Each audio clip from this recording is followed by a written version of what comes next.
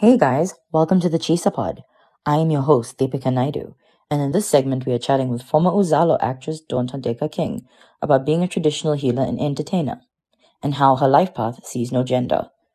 This podcast is part of Chisa Live's Women Day special, where exceptional women in entertainment have been given a platform to have much-needed conversations, share their stories, and experiences as women succeeding in the entertainment industry.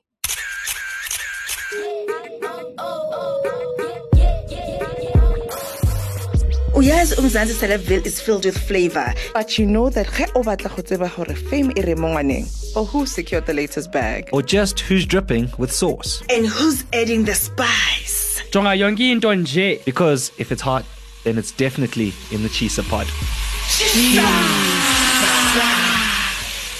What is it like being a female Sangoma?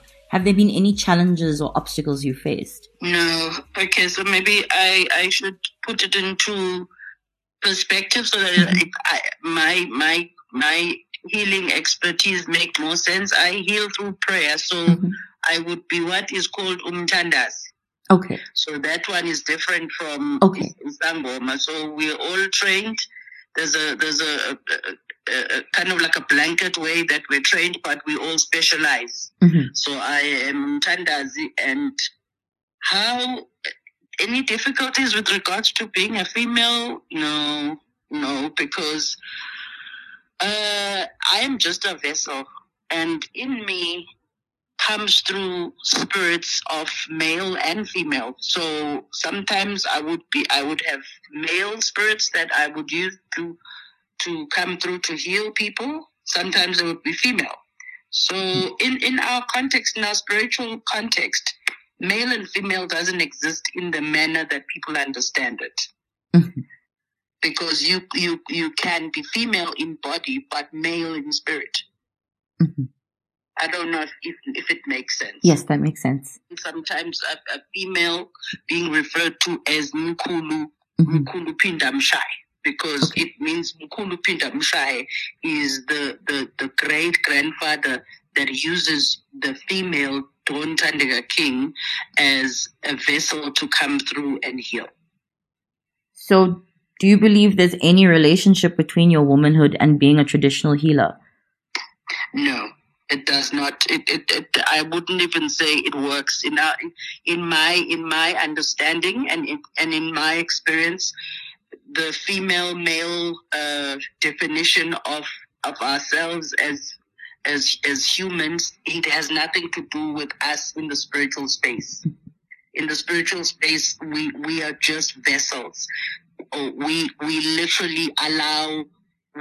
That's why we are trained, so that our bodies are prepared, so that are used as vessels by those that have chosen to come through us, be it of our ancestral lineage, meaning in our families, or just spirits of angels, because also there are spirits that choose you that have not lived on earth.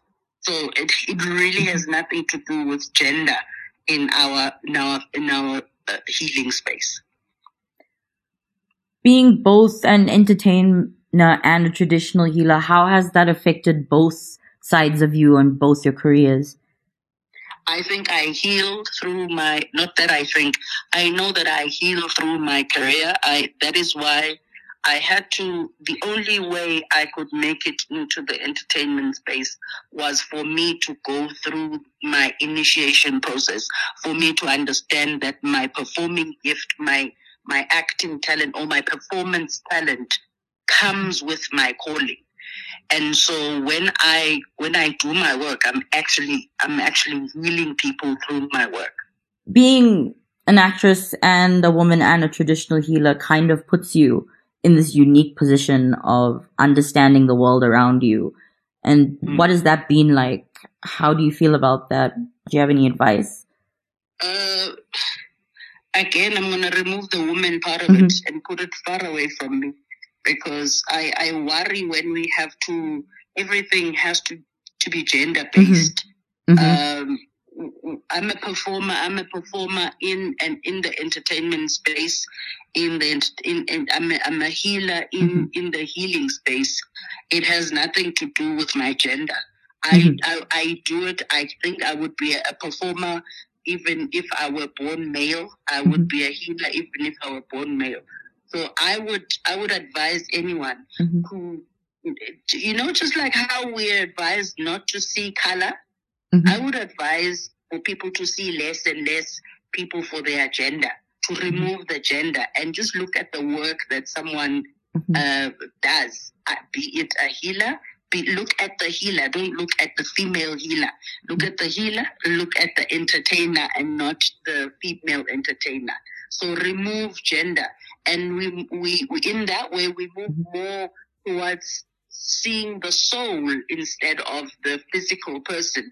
You see that person's soul. You see them for who they are, because we are spirit first and then we are human. So ours is just a human experience. We are spirits first. So for me, I think it comes from that angle of let's see each other spiritually and let's not see each other physically all the time. Of course, there will be times where gender will have to play a role. And I would like for those times to be less and less. But putting gender, especially in the workplace, does it mean that I'm not going to be good at what I'm doing because I'm female? Do I need to be male in order to portray a particular character? What happens to people that don't conform to gender? What happens to those people that are genderless? Because we are living in the age now where gender is a very sensitive thing. So there are people who are all kinds of things, who conform to all kinds of. We don't have male, female anymore. We have all sorts.